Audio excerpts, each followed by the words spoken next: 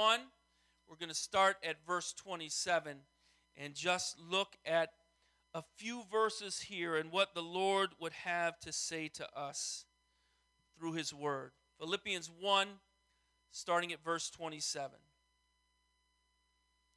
Only let your manner of life be worthy of the gospel of Christ, so that whether I come and see you or am absent, I may hear of you, that you are standing firm in one spirit with one mind, striving side by side for the faith of the gospel, and not frightened in anything by your opponents. This is a clear sign to them of their destruction, but of your salvation, and that from God. Verse 29.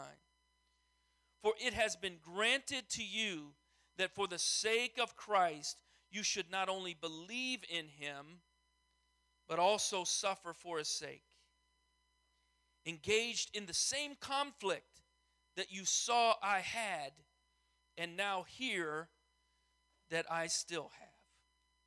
Father, we just ask that as your word is read, as your word is preached, that you would work by your Spirit to do that which brings you the greatest glory.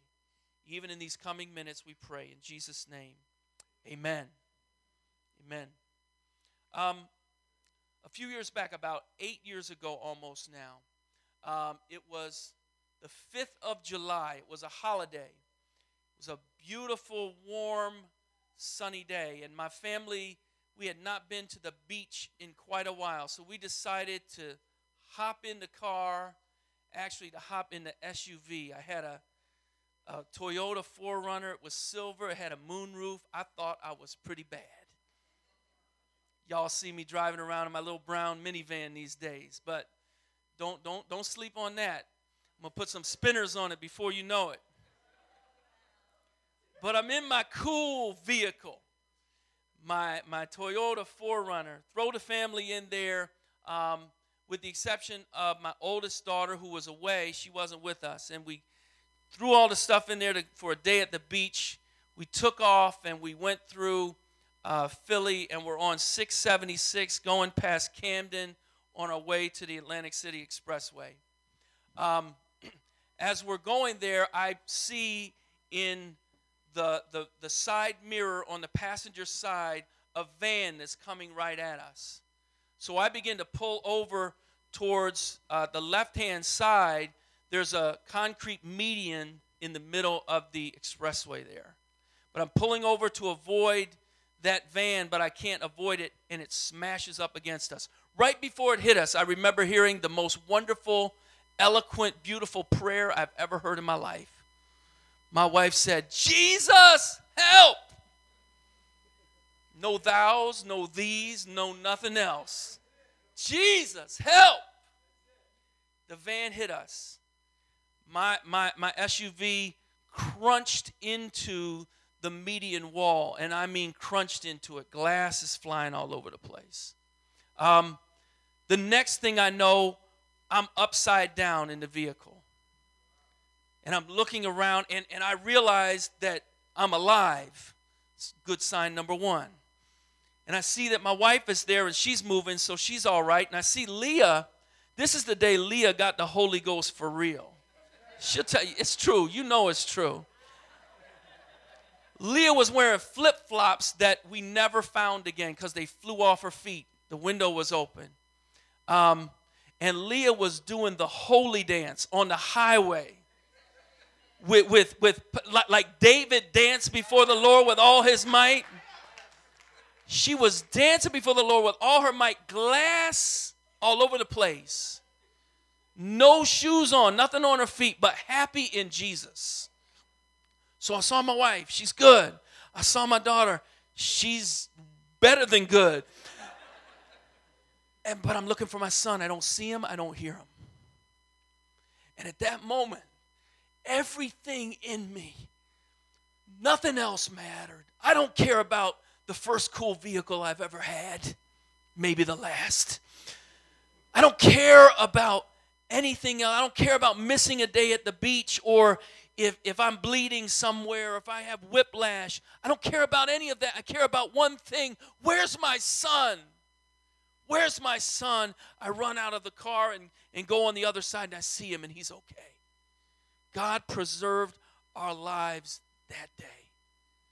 The next day, I went to the lot where they had taken the vehicle, and when I showed up, the guy there said, "I'm so surprised to see you here."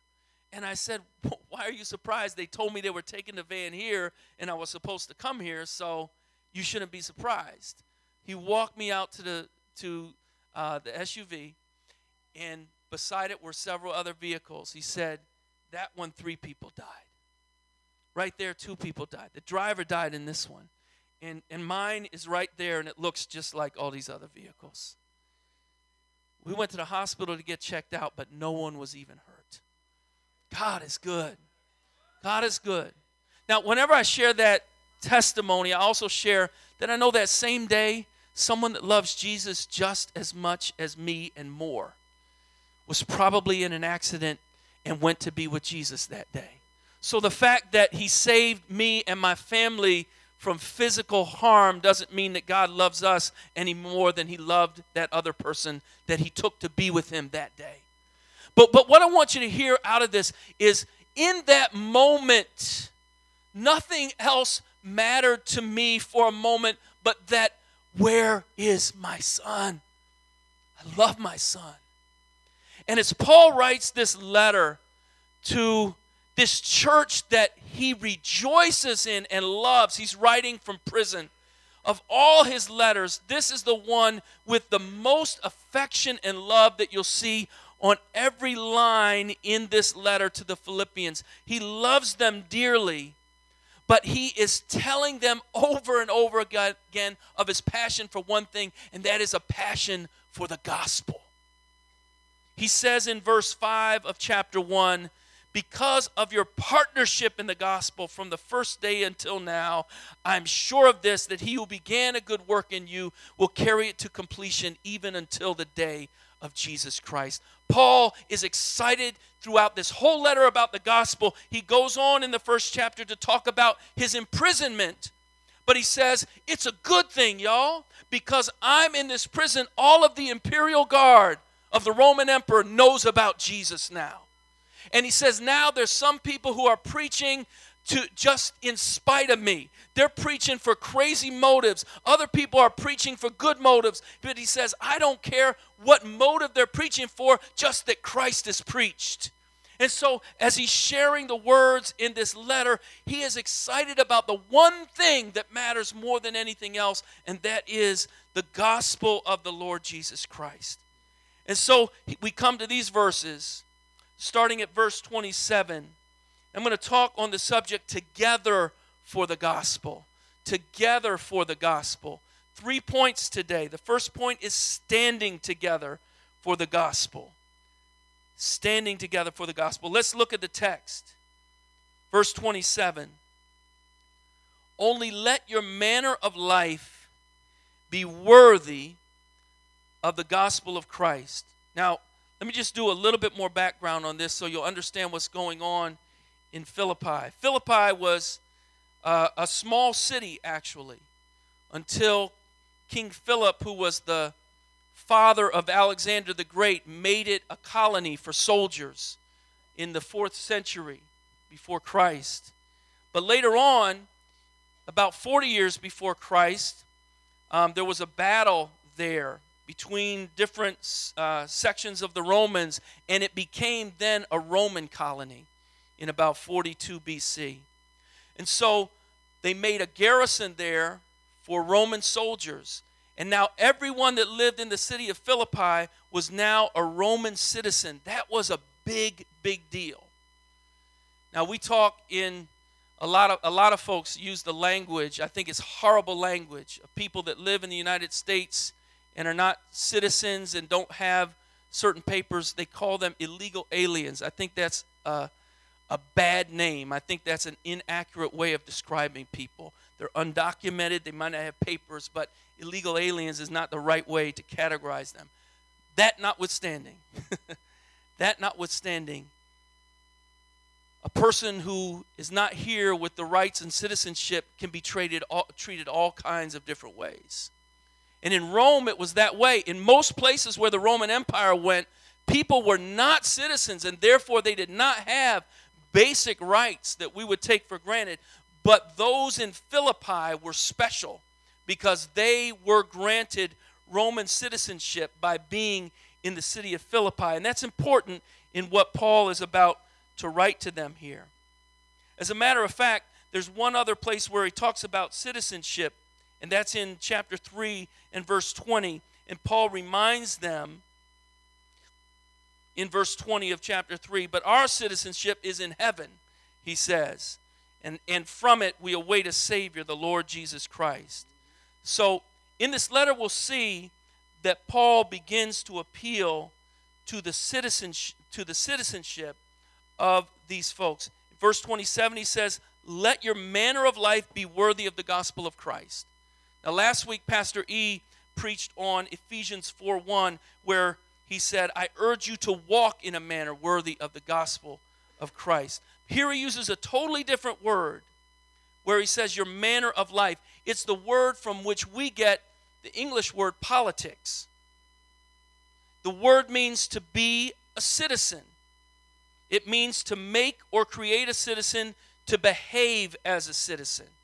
So for these people who are drenched in the fact of the importance of their Roman citizenship, Paul says to them, let your manner of life be such that you bring glory to the gospel of Christ. One other translation, New Living Translation, puts it this way: above all, you must live as citizens of heaven, conducting yourselves in a manner worthy of the good news about Christ.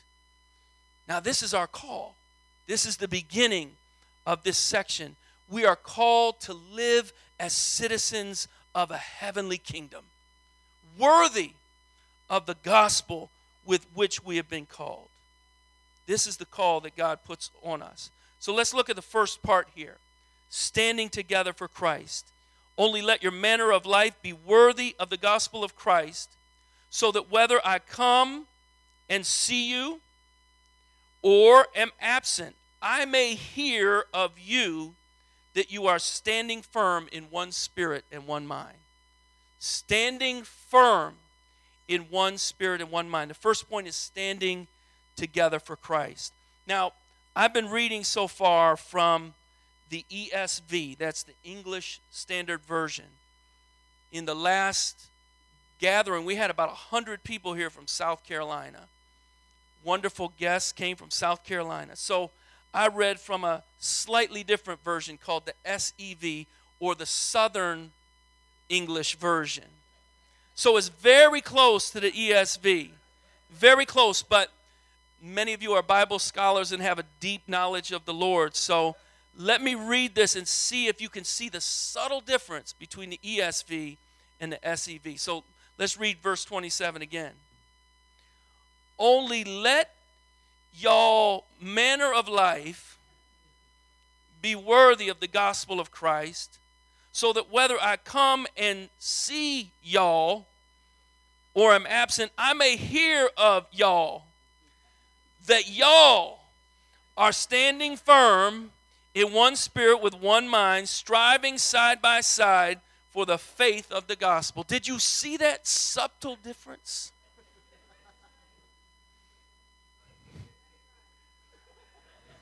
It is right. Because as Paul is appealing to these people, he's not appealing to singular folk. We can use you and it just means Kurt. But when I say y'all, I'm talking about Kurt and Courtney. That's a y'all. So when he's writing these words, he's appealing to a group of people together. And he says to them that I may hear that you are standing firm, that y'all are standing firm in one spirit with one mind. It means that you together are able to stand firm. Now, Paul is living this out in front of them. Even at the beginning of this epistle, he writes that this is from Paul and Timothy. Whenever you see Paul's missionary journeys throughout the book of Acts and in all of his letters, Paul is partnered up with somebody. He's yoked together with somebody, Barnabas or Luke or Timothy or Epaphroditus or others throughout his writings. He's always yoked up together with someone because Paul knows the fact that he's not going to make it in this walk by himself. Be all the missionary you want. Be all the apostle you want. Get the revelation and get knocked down from a horse on the road to Damascus if you want. But I won't make it without my brothers in this walk with Christ. And that's what he's communicating here to these folks. I was looking at something about giant sequoia trees in California. Where are my Cali people in the house? Come on, California is in the house. Couple California folks in the house. Amen. Giant sequoia trees grow in one place in Southern California. They can be from 250 to over 300 feet tall. That's 25 stories tall. They can weigh 12 million pounds. That's as much as a freighter that's on the ocean carrying whatever freighters carry. But these huge trees, the largest trees on the earth, don't have a deep root system at all. Their roots are no more than 4 or at the most 5 feet underground. Now, can you imagine? That's holding up 12 million pounds of tree. And we know California. I mean, I love California and all that, but there's always another mudslide. Amen? There's always an earthquake on the way. In California, there's always another fire. You know, you always hear these things in I'm sorry, my Cali folks, but it's like you always are hearing this stuff in California. And yet these trees, many of them are over 1,000 years old. Many of them are over 2,000 years old. The oldest living thing on the earth in terms of vegetation is a giant sequoia tree. One of them they estimate to be over 2,700 years old. So when Isaiah was writing a letter, this tree was growing. Just look at that, okay? These are ancient trees with a shallow root system. That doesn't make no sense. But though the roots are shallow, they go wide.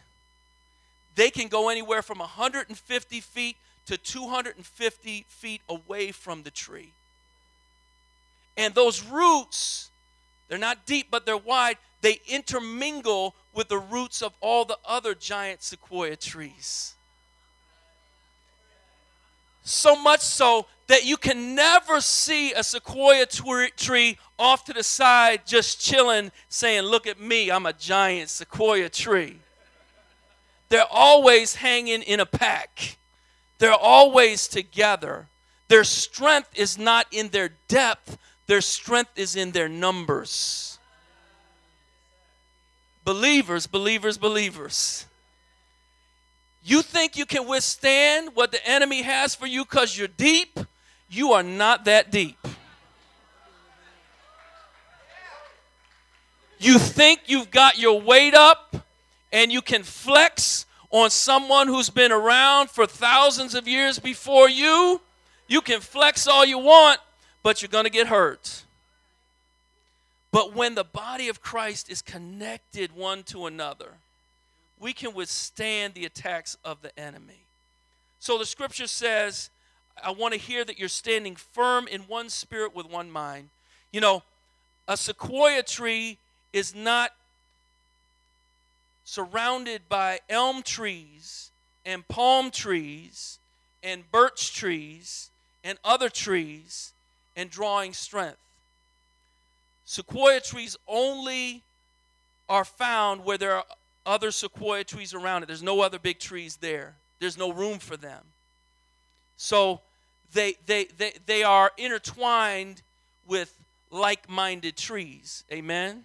If trees had minds.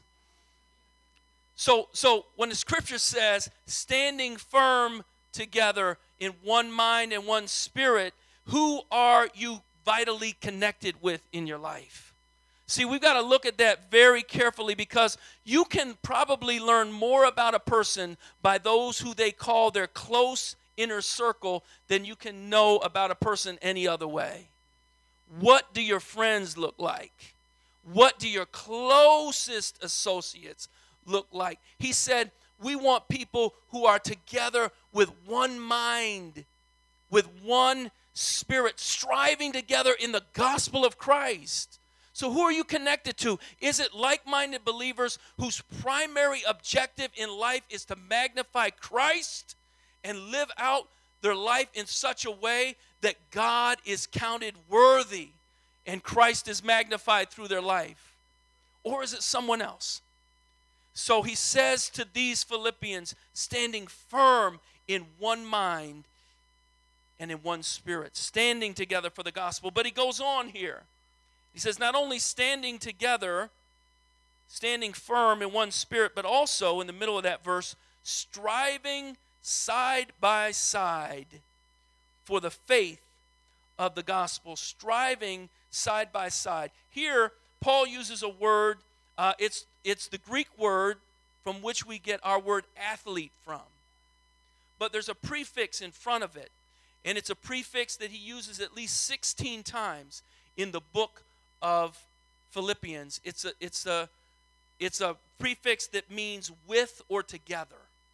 So anyone who was reading this book in the original Greek and knew it would see that over and over again, Paul is emphasizing, underlining, putting in 72 font together with one another in this. But this word is that compound word from athlete and with or together. It means having struggled together, contending side by side, to strive at the same time with one another, to wrestle in the company with, to seek jointly, to labor with, to strive together.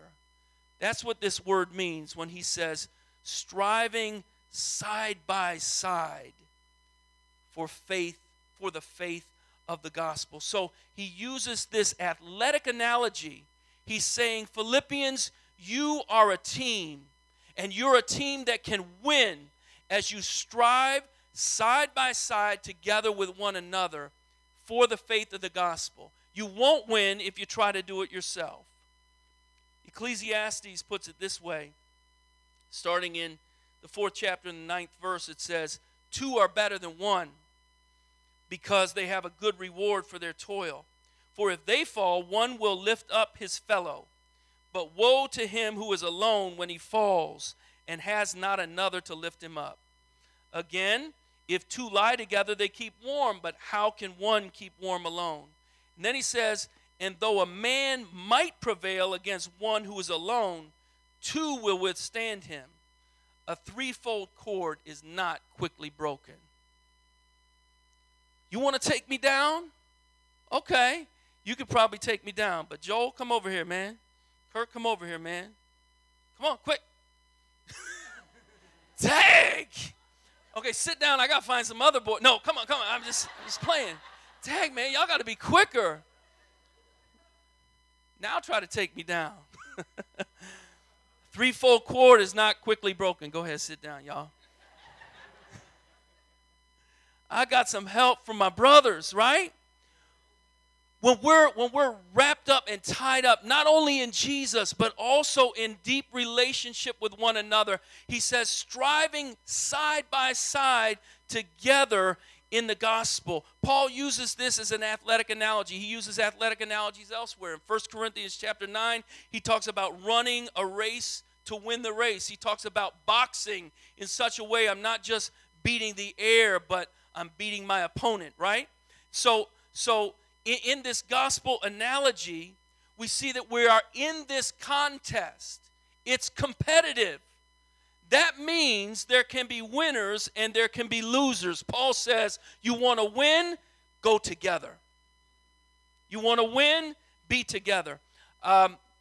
Wilt Chamberlain was one of my favorite basketball players. Now that just tells you I'm a little older than most people in this room. I just kind of saw the end of his career. But Wilt Chamberlain from Philadelphia, Pennsylvania, thank you very much. Wilt from West Philadelphia. He was actually born and raised. Let me leave that alone. But Wilt Chamberlain, when he came into the NBA, he was a force that no one could reckon with. When he came into the NBA, he led the league in scoring his first 7 years in the league. 1 year, he averaged over 50 points a game. Just to put that in context, Dwayne Wade, LeBron James together are averaging about 50 points a game. Together. Wilt averaged 50 points a game by himself. He was a force to be reckoned with. He was a physical monstrosity. No one could contain him.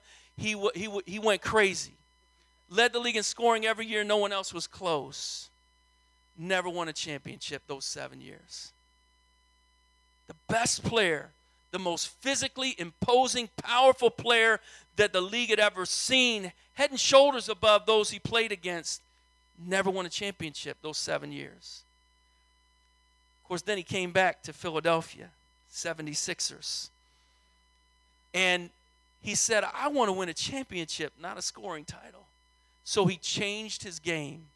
He cut his points almost in half.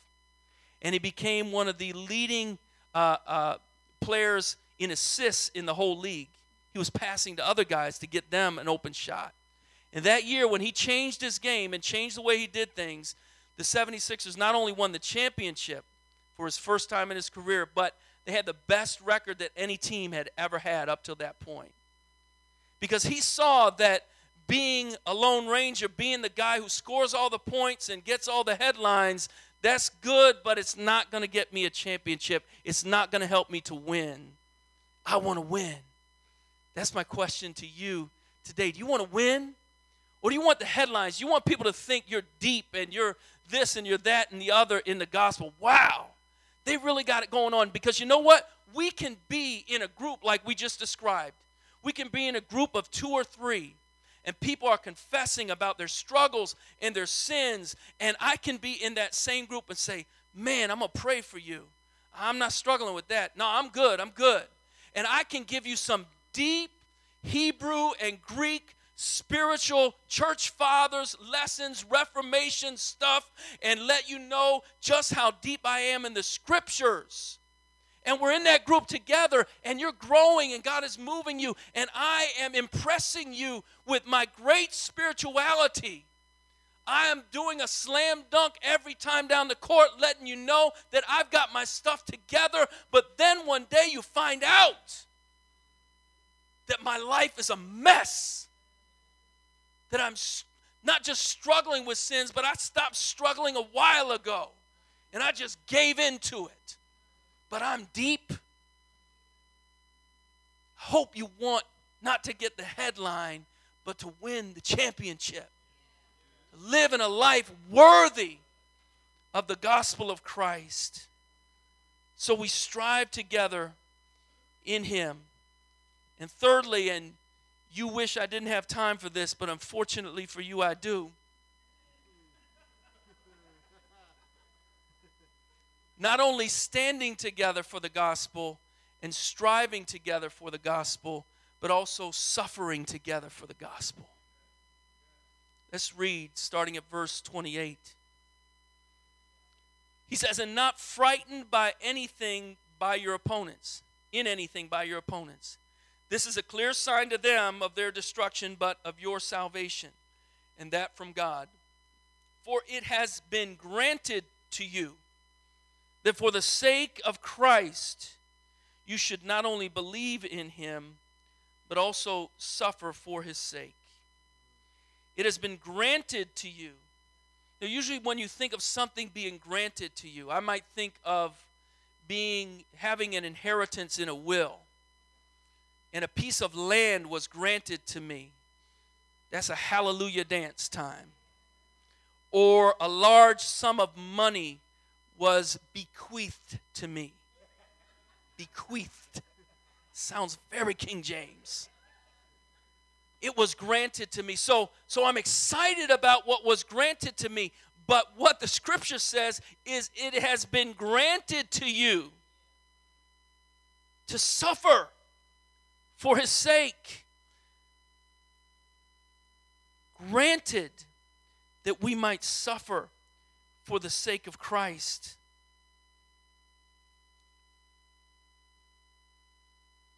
What are they suffering for in Philippi? What's going on there? Well, in all likelihood, it's because they're a Roman colony, they're Roman citizens, and here you have this new group of people, these Jesus folks. And as good Romans, whenever there was a gathering of people, Caesar had two titles. Caesar is Lord, and Caesar is Savior. But Christians had another guy who had those titles, Jesus. Jesus is Lord. Jesus is Savior. And so Philippians is actually the only letter that Paul wrote where you'll find the words Lord and Savior together. Isn't that something? We just think of that term all the time, Lord and Savior. Peter uses that term quite often.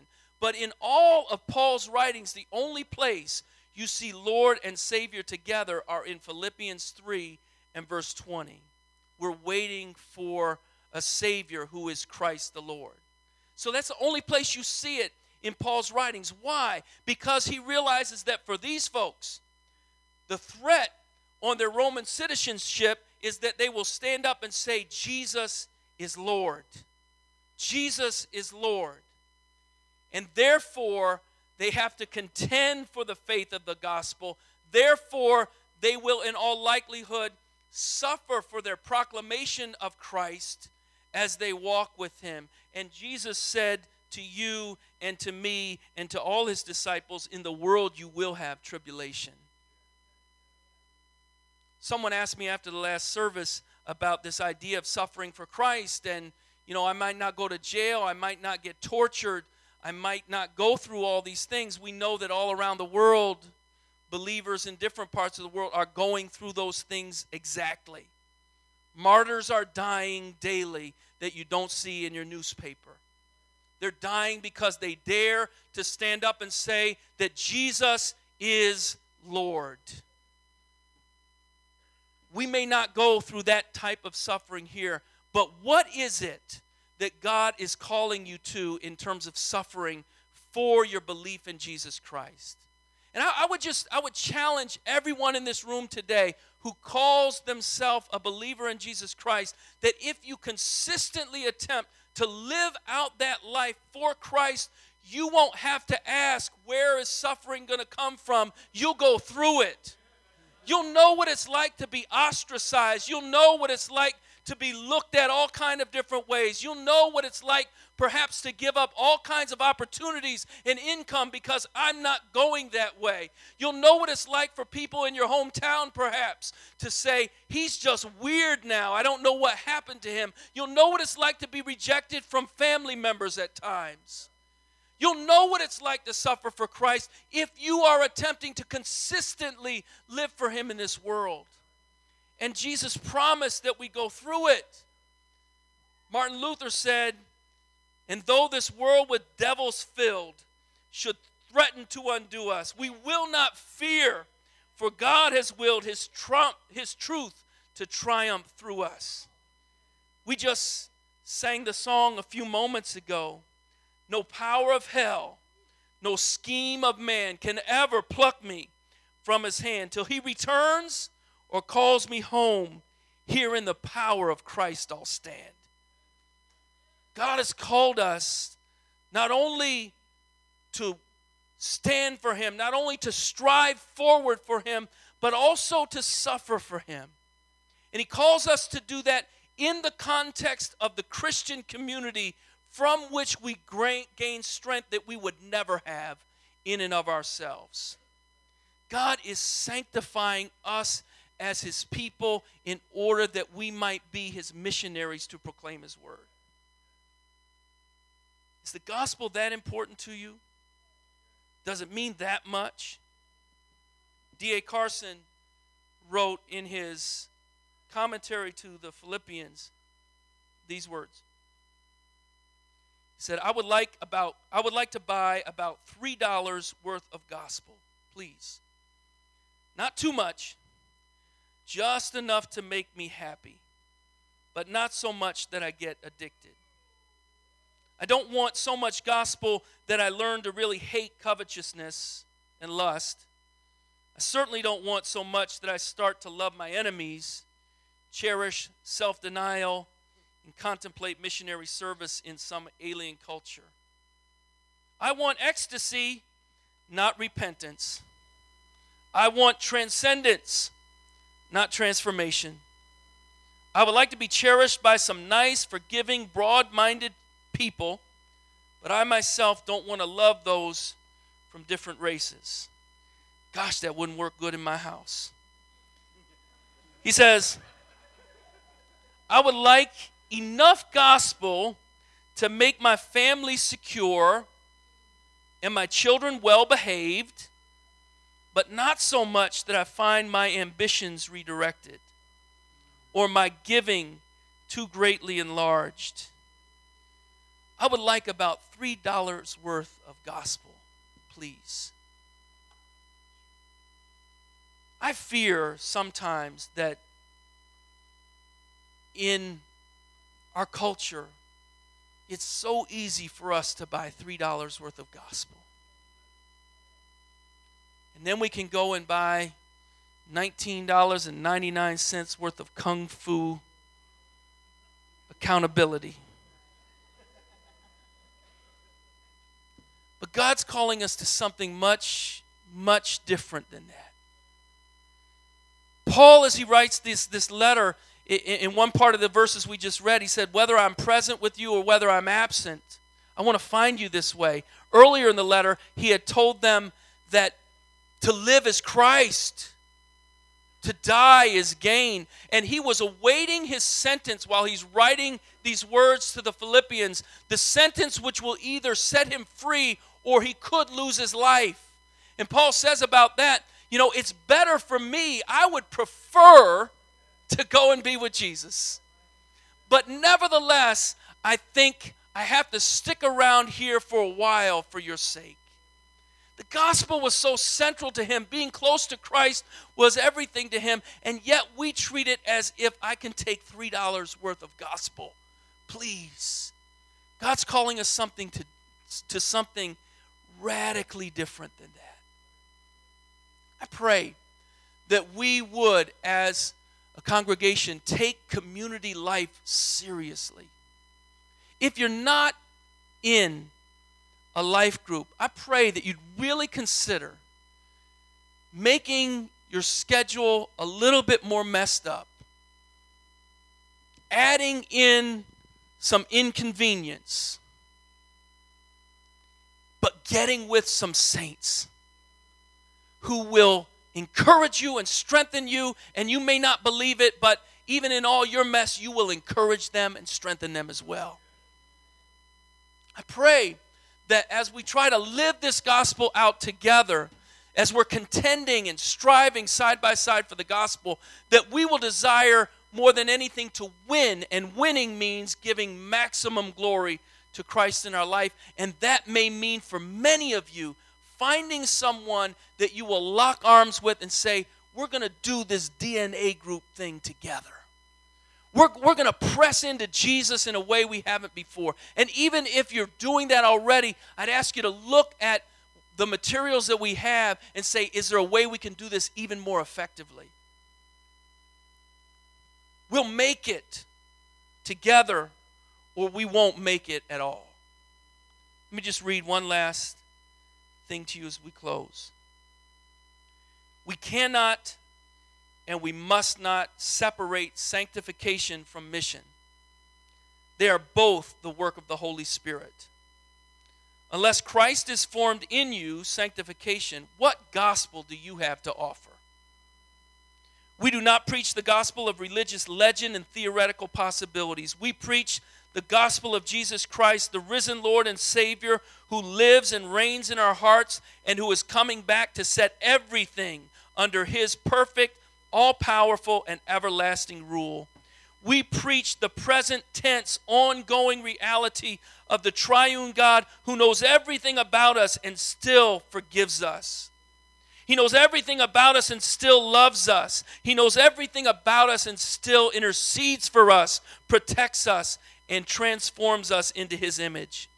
We preach this God, the God of the Bible. We preach this Christ, the eternal and all-powerful Word who was made flesh. And the right to preach this Word and the power that accompanies this Word is the power of the life that is being transformed by this Word.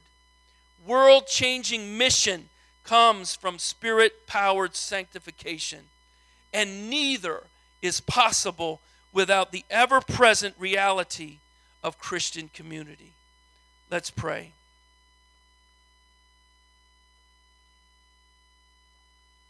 Father, we thank you that your love for us is greater than all the demonic forces of hell.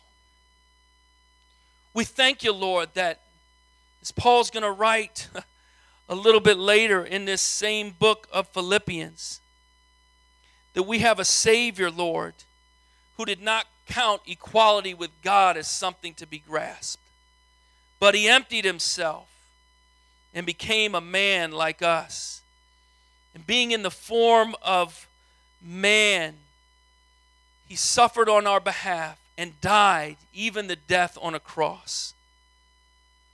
And your word says, therefore also God highly exalted him and gave him a name above every other name, that at the name of Jesus, every knee should bow in heaven, on earth, and under the earth, and every tongue should confess that Jesus Christ is to the glory of God the Father. Lord, we thank you that you are Lord. Have your way with us, Lord. May we hear your word, be moved by it, and grow together, that we might win together in glorifying your name. We pray it in Jesus' name. Amen.